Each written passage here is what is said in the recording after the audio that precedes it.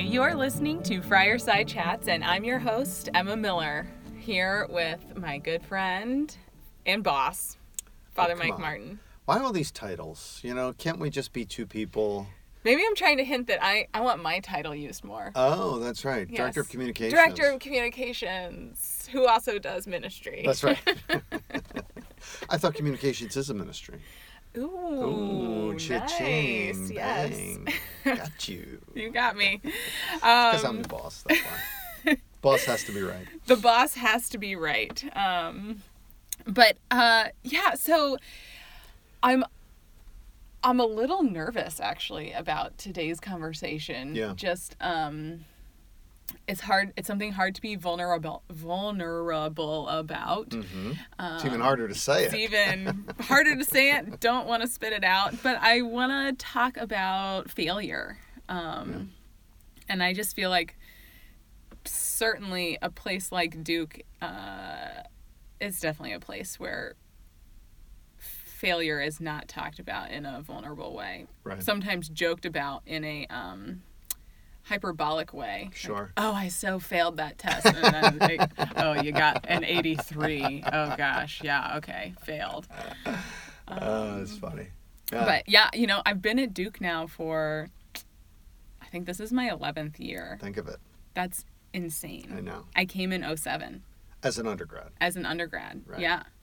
As an undergrad. And I've been here for a long time. And, I feel like I've seen both sides, like I've lived it out as a student. Mm-hmm. And now on the flip side and seeing it in students who come to talk about stuff, failure is, it's an issue here. Sure. I mean, it's an issue everywhere. The hardest part about it is, no one likes to wear their failure on their sleeves. And so it's what happens for all of us is we project images of accomplishment. And so when you're surrounded by constant and mass images of accomplishment, the thought of failure becomes so anathema that you can't even begin to accept it yourself or accept the possibility or even appreciate that there could be something beneficial in the midst of it. And so the fear of it becomes it can become debilitating and it can become the very failure that, it's self-fulfilling prophecy in a certain sense. So I think, aside from sort of, in need of therapy, to help you to deal with it, I think there's a lot more that we can do as believers to, first of all, acknowledge, think about this, that the sign of our faith, the very sign of our faith, the cross, is in and of itself a symbol of failure. And I mean of failure of epic proportion. And that we would use that in some way as the symbol of our faith is such a contradiction. And so I'm not sure. I mean, the cross has become so domesticated, pardon the phrase, but that it's jewelry and it's we don't get the horror of it because we've never seen anyone crucified. But in the day, when crucifixion was still being practiced, I mean, to think that anyone would use that symbol as as something, sign of hope for as a sign people. Of hope, right? Exactly. It's crazy. Is just out of this world. And so that's where we start. That's our first frame of reference is that failure is at the heart of the Christian message of hope. And how do you then translate that into your own lived experience? I think and failure is it's on a continuum, right? There's this kind of failure, and then there's that kind of failure, and that kind of failure is maybe difficult for us to acknowledge. But what are some of the failures of our life that we fear the most? I think there's, for me, on a regular basis, I won't say obsess, that's probably not the right word, but I want my preaching to be powerful. Yeah. Right? And I want the message to be something that's going to impact people. I want to do well what I believe God's called me to do. Mm-hmm. And so I do fear, the dud homily, and but I and sometimes I overcompensate by maybe over prepping a little bit. Whereas, sometimes I just don't have it, and it's just a dud, and okay, but what does that say about me that I can't accept the failure as maybe, how God might be working through me. And the irony always is that, I'll finish preaching and walk back to my chair and say, that was just awful. I mean, that was just, I'm embarrassed that's how bad that was. And then walk out and have someone walk up to me after Mass, oh, Father Mike, that was exactly the message I needed to hear, right? Or the reverse, of course, is, thinking, walking back to my chair, yes, man, I just nailed that baby. Walk out afterwards, crickets, nobody, nothing. And your staff come up to you and say, what were you thinking? You have to change that. So, I mean, I just share that that's something that I'm concerned about, failing. And often enough, what helps me is realizing that there's something greater at work here. And even in my failure, something good can come about. But when I think of the failures of my past, do you know, and failure oftentimes is a big F, right? It's a big F, and it's always associated with grades in school, right? Very often. Do you know what? My first report card in first grade got an F. In what? Like sharing? Handwriting. I mean, think about it. I went to a hardcore school. When they're handing in first grade, they're handing out Fs in first grade. Yeah, Sister Margaret Mary. That's true. That would never happen anymore. Oh my gosh, no way. No. Isn't that rich? It would be like slightly a little bit not as good as peers. Right, exactly. That would be. I'd find some I failed handwriting in first grade. My first report card. So did you even have like the frame of reference to know that was bad at that time? Like, honey, were you upset? I still remember. What does that tell you? That's true. Oh. Think about that. So that I'm still holding on to this first grade report card failure. I mean, that's just insanity, And so, I mean, I think we all of us, we hold on to our failures as these, and depending on the extent of it, they scar us in ways that we got to own at some point and say, yeah, that's me. Yeah, I hold on to that one. Yeah. It's I think I've definitely shared this with you before and with other people, but I don't think I've ever like shared it very widely. But wait a minute. I can do it here. Here we go. It's album. Well, it's like you said, it's so hard to share failure. But you guys, to all the people listening, so actually my senior year of Duke, I actually failed 2 classes. OMG. Oh, you stop it. You're such a failure. Yeah. And I still hired you. I don't know. What does that say about me? Yep. And Father Mike, the Catholic Center, still hired me. They must have been real desperate. Yeah, exactly. I failed 2 classes senior spring. Like, everyone else is getting ready to graduate, and I'm in this panic mode, literally, on beach week. Like, what the hell was I doing? Like, sure. How did I screw this up so badly? And, of course, going to worst case scenario, what is my life going to be? Like, right. Thinking that everything is ruined. And it was challenging. It was, like, hard, really, really hard for a while to, like, work with the university and figure out what the plan was. And I had to go and do some counseling kind of things for a while and group sessions to talk about why I had such a hard senior spring. And, it was a difficult time, but now, 6 years later, I'm recognizing it has given me, it certainly gave me incredible perspective, working through it all, realizing how to lean on other people and be open and vulnerable when you are at a point of weakness. And like Duke students, there are so many other students. Like the few times that I like share with people are like, oh yeah, that like something kind of like that happened to me, or like it's an opportunity to help other people. Just an opportunity to help other people like deal with failure. Right. Because it was a failing moment. Hard time. Think about that though, Em, that,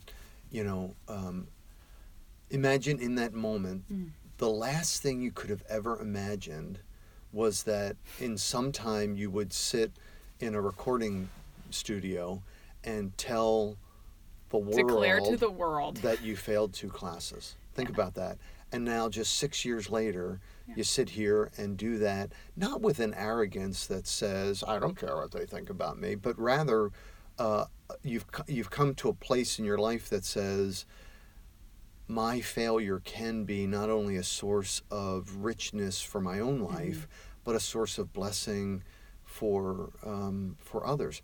I know for myself, I think I've shared on podcasts before. My dad was an alcoholic, horrible, wonderful guy, but just a terrible drinker. And that wasn't necessarily my failure per se, but some of the ways I dealt with it at times certainly was a failure. But the failure of that in my life has been such a rich blessing in the ways in which I've been able to deal with folks who have similar issues, or has just given me a sensitivity on certain topics that has been so helpful in ministry.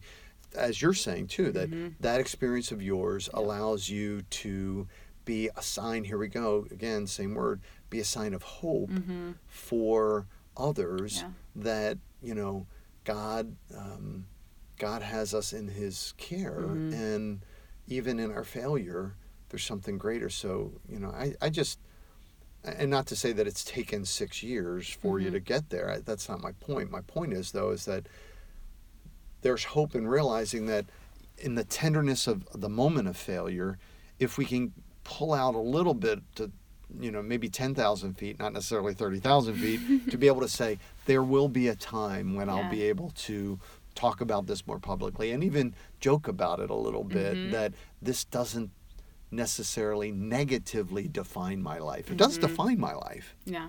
Because we all your path, fail. Life, we all fail. I'm a failure. So defined, So God bless you. I mean, I hope that gives some of our students, I mean, you've done incredible things, post that failure, and I hope that gives students a realization that their lives can be, can be equally blessed in the midst of, and it doesn't necessarily have to be around classes. I mean, there are other, think about relationship failures. Oh, yeah. Oh, yeah, I got some of those in my pocket, too. Don't worry. Yeah, that's that could be a whole nother podcast. Relationship failures.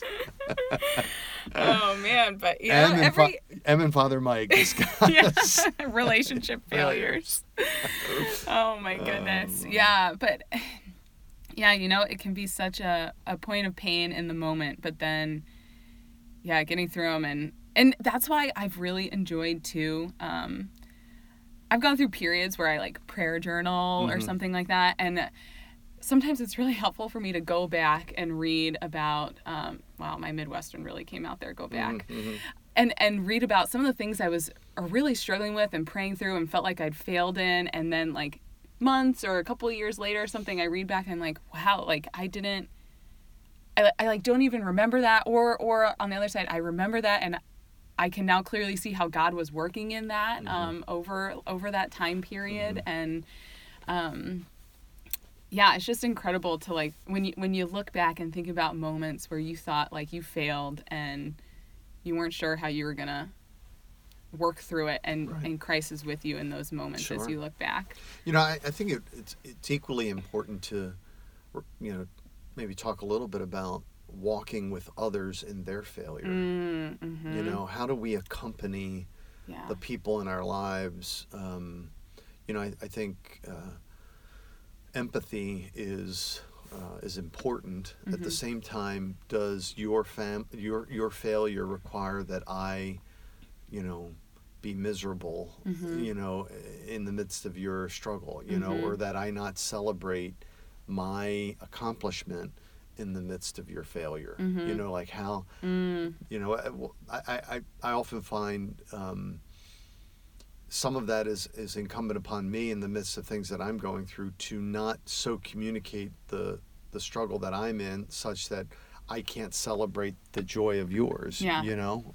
Like to your example, do you think your failing a couple classes inhibited you from really celebrating your good friends who graduated, you know, with high honors? Do you think? Oh yeah, I think it did. Yeah. Yeah, I think it did. I don't think it inhibited them because I didn't tell anyone. Right. But no, that's very true. Yeah, when you're in a point like that, it's definitely hard to get outside of your own little bubble and misery. But yeah, what are some ways you can pray through that a little bit on either side? Like you're struggling in like this point where you feel like you failed in some big or little. How do you pray about getting outside of that a little bit? And then on the flip side, how do you pray for someone who's in the midst of that? Right.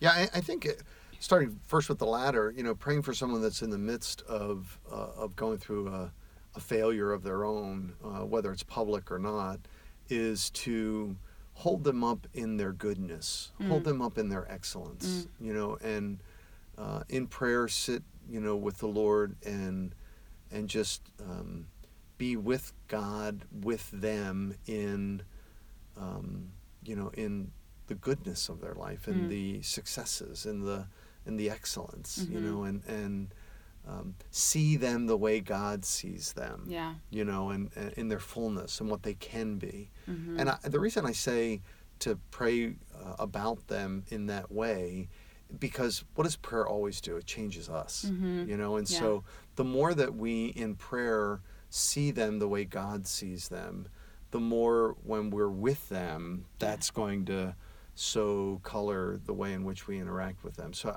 that would be just one example or one suggestion I would make as we pray for those who have failed. But when we're in the midst of the failure, I think humility is the key. And think about the crib of Christ. Think about the you know, little Bethlehem. And, you know, Jesus was a little baby and, you know, as aware as a little baby would be. But imagine the Son of God laying aside all God's glory and being weak and frail.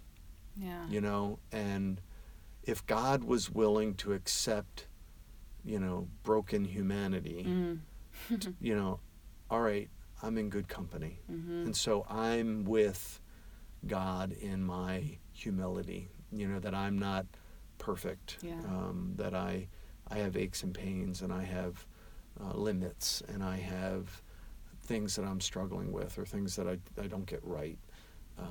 And in humility, I accept that as Christ accepted humanity, you know, and so I think that's a good place to start, just to know that I'm not by myself. Not to say that Christ was a failure. I'm not saying that. I know exactly what you mean. I'm just saying that, you know, that humility is and allow it to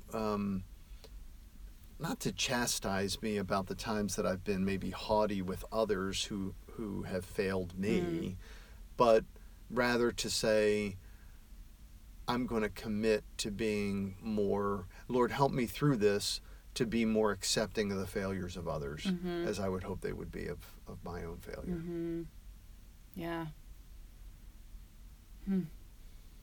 Yeah, we'll put some particular prayers and reflections in the show notes. Sure. I'm sure there are a number of listeners out there who are struggling themselves or have a close friend or loved one who's struggling. But I think, you know, sort of final word. Yeah. The cross. Yeah. We started with that. The symbol of our faith is a symbol of failure, but it's not the last word. That there is hope. The cross is a symbol of hope. Mm-hmm. And there is hope in every single failure of ours, Yep. From the greatest to the least. Mm-hmm. And that needs to be what we hold on to Mm-hmm. for ourselves and for others who might be struggling. Yeah. Awesome. Yeah. I feel like I need to go put a crucifix in every room in my house now, you know. Normally I'm Not a wearing bad a thing. cross or You my are not. crucifix. I I know. know. It's so weird. What a failure for the day. But I can find some hope in it. Sure, I bet. Yeah, thanks, Father Mike. Thank you, Em. My palms are kind of dripping in sweat, having Disclosed disclosed, to the you world. know.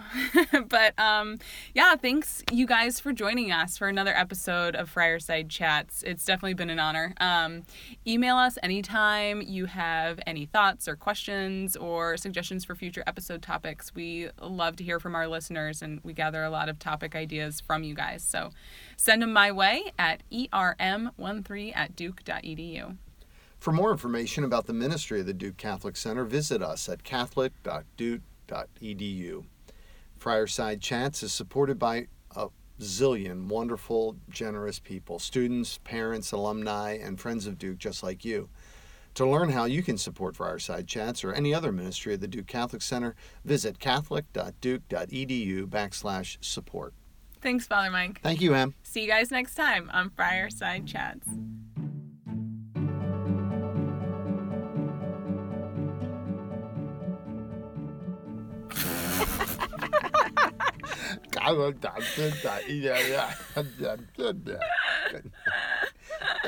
We should just count the failures in this episode.